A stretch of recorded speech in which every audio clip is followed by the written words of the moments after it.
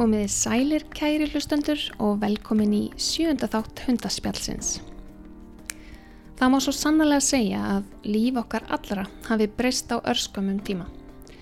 Milli jóla og nýjárs heyrði ég óljósar fréttir af nýrri veiru sem var að breiðast út í Kína. Ég hugsaði ekkert nánar út í það og mér datt ekki í hug að hafa áhyggjur af okkur, hér lengst í norðri.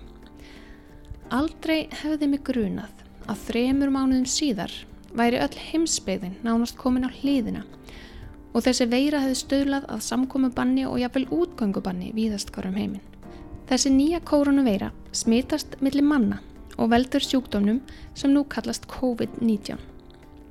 Þetta fyrst og fremst sjúkdómur sem við mannfólki þurfum að berjast við, en áhrifana gætir víða og í þættinum í dag ætla ég að fara yfir hvernig COVID-19 hefur mögulega áhrif á hundahald.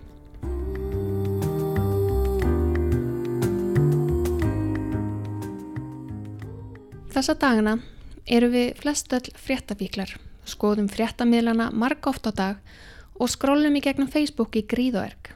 Það ekki skrítið, því við viljum öll vita nýjustu fréttir af þessum faraldri sem hefur áhrif á allt okkar daglega líf.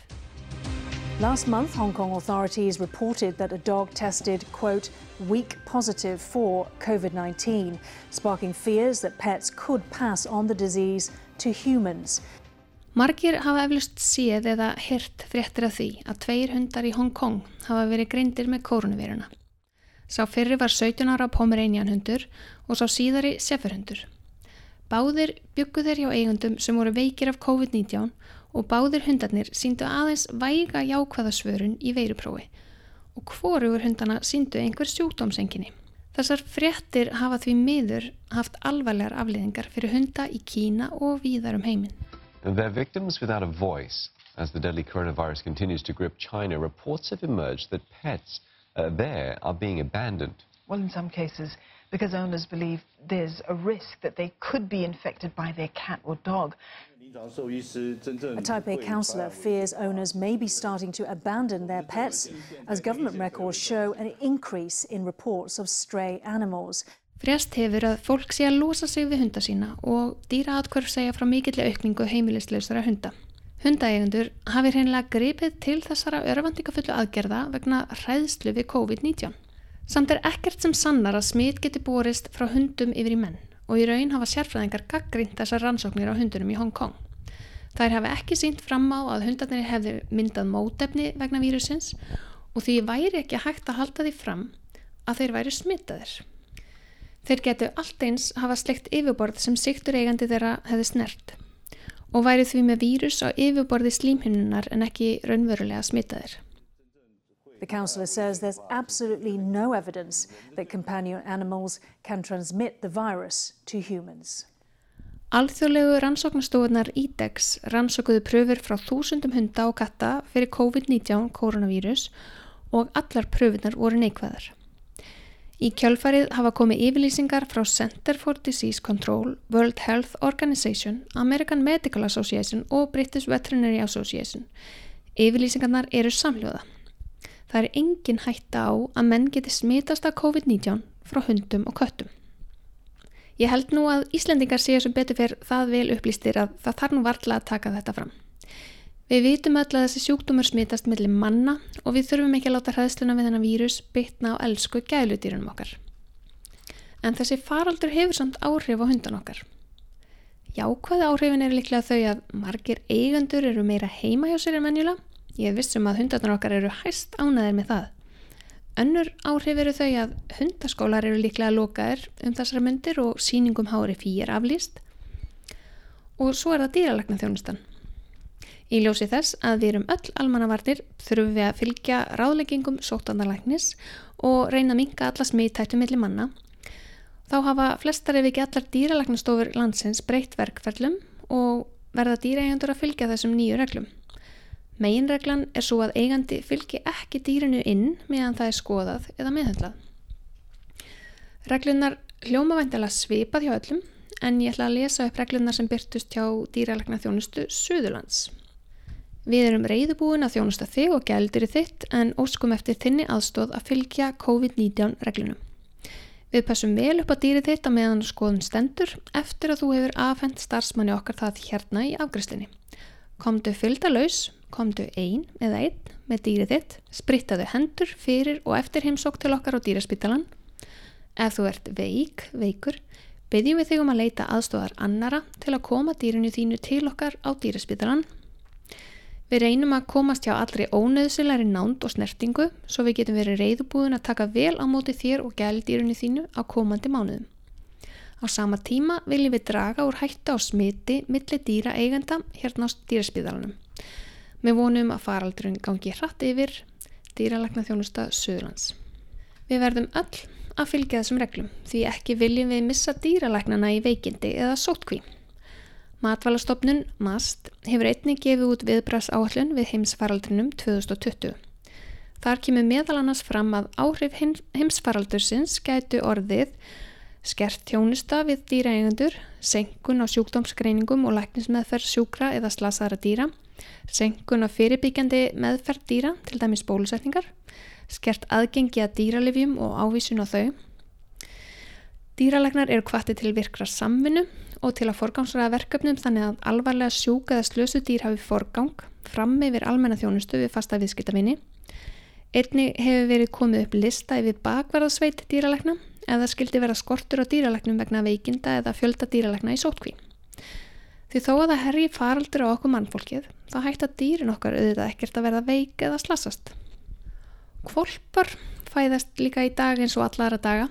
Þeir sem fá sér hvolp þessa mundir hugsa ef til vill með sér að þetta sé fullkominn tími því nú vinna flestir heima og hafa því heilmikinn tíma til að sinna þessum nýja fjölskyldumeðlum. Það er góður punktur, en ókosturinn er að sóttkví og samkomubann flækja umhverfistjálfum hvolpa óneitanlega. Fyrstu vikur og mánuðir í lífi hvolpa eru gríðarlega mikilvægir og geta haft úrslita áhrif á hvort hundurum verði sjálfsöruggur eða kvíðin og óöruggur gagnvart ókunnugu fólki og nýjum aðstæðum. En við þar aðstæður sem við búum við núna, þar sem fólk heldur minnst 2 metra fjarlægð, mannamótum er aflýst og hundaskóla lokaðir, hvað er þá til ráða? Jú, umhverfistjálfun snýst ekki bara að hitta fólk. Hér eru nokkur ráð. Farðu reglulega í göngutúra með hvolpinn, hafðu umhverfið sem fjölbreyttast, gangið mismunandi íbúðahverfi, skoðið iðnaðarhverfi, gangið náttúruna og skoðið fuglana og önnur dýr, horfið á fólk og börn úr fjarlægð og leyfðu hvolpinum að hitta þá sem þú ert enn að umgangast, til dæmis nána vini eða nokkra vinnufélaga. Umhverfistjálfun snýst líka lykt og hljóð, reyndu því að hafa göngutúruna sem fjölbreyttasta. Heima við getur fjölskyldan farið í búningarleik og velja hundinn fyrir að hræðast ykkur ekki þó þið séu með skrýtna hatta eða staf eða reglíf. Vendu hvolpinn við ryksugu og moppu og fyndu ýmis hljóð á netinu, til dæmis flugeldahljóð. Spilaðu lágt til að byrja með og vendu hvolpinn svo hægt og rólega við hærri hljóðstyrk. Ekki má gleyma meðhöndlun. Það er mikilvægt að venja hvolpinn við að vera snertur á ýmsum stöðum og klippa klær og skoða tennur og busta tennur, standa upp á borði líkt og þegar hann fer til dýralæknis. Það er margt hægt að gera, þrátt fyrir félagslegar hömlur þessa dagana. Og svo má ekki gleyma að þetta er jú bara tímabundið ástand sem gengur vonandi yfir sem fyrst. Sumir hundar þjást af kvíða eða hræðslu við ýmislegt vegna þess að umhverfistjálfunin misfórst í upphafi, en sumir hafa hreinlega fengið kvíðan í arf frá foreldrum. Ég á sjálf hund sem þrátt fyrir vandlega umhverfistjálfun þjáist stundum af kvíða. Mér fannst því skondið að heyra lýsingu teiknarans Mo Willems á snásarhundunum sínum Vincent sem er mikill kvíðahundur. Hann segir það afar gagnlegt að eiga kvíðahund fyrir social distancing á tímum COVID-19 faraldursins. Við skulum heyra Mo Willems lýsa þessu. This is my studio assistant, Vincent. Now, Vincent looks adorable. We have the same beard. We first got Vincent because we were hoping he would be my stunt double, that I could go to signings and Vincent could sign my books for me. But unfortunately, Vincent is afraid of children. Yeah. Vincent is afraid of children and people who have been children, ex-children. Yeah. Vincent is afraid of children, former children, and manufactured goods, things that have been made. Vincent is also afraid of nature, weather, sounds, and silences. And if any of these things happen, Vincent woofles. And so for years, my studio assistant, Vincent, has been, I don't want to say disappointment, but since he can't understand what I'm saying, I'm going to say disappointment. But he has a very good heart. And it turns out that he is perfect for these times because he is the ultimate social distancing dog. If I am walking Vincent around the block or in the neighborhood and a child, an ex-child, a manufactured good, or nature approaches in any way, he will woofle and keep those things 6 feet from me. So, in that sense, he's turned out to be a really, really great pup. Já, það getur verið gott að hafa hund sem sé til þess að allir fylgi sóttvarnaráðum. En það er ekki bara hundarnir sem geta fundið fyrir kvíða. Á óvissu tímum eins og nú ríkir fyllist við sjálfkvíða og þá gegna hundarnir okkar mikilvægu hlutverki. Hundarnir eru mikilvægur andlegur stöðningur. Það að strjúka hundi og fara í göngutúr með hund getur lækkað blóðþrýsting og minnkað kvíða og þunglindi. Og það er ekki bara rannsóknir sem sýna þetta. Ég finn það sjálf að allra besta kvíðalífið er að leggjast upp í sófa með henni dimmu minni og strjúka henni. Ég er viss að þið eru fleiri sem finni fyrir þessu. Að lokum vil ég benda ykkur á appið Down Dog. Það hefur reyndar ekkert með hunda að gera. Þetta er jóka app og ég var að sjá að það er frítt núna meðan kórónuveiran geisar fram til 1. maí fyrir alla og fram til 1. júlí fyrir heilbrigðisstarfsfólk og kennara.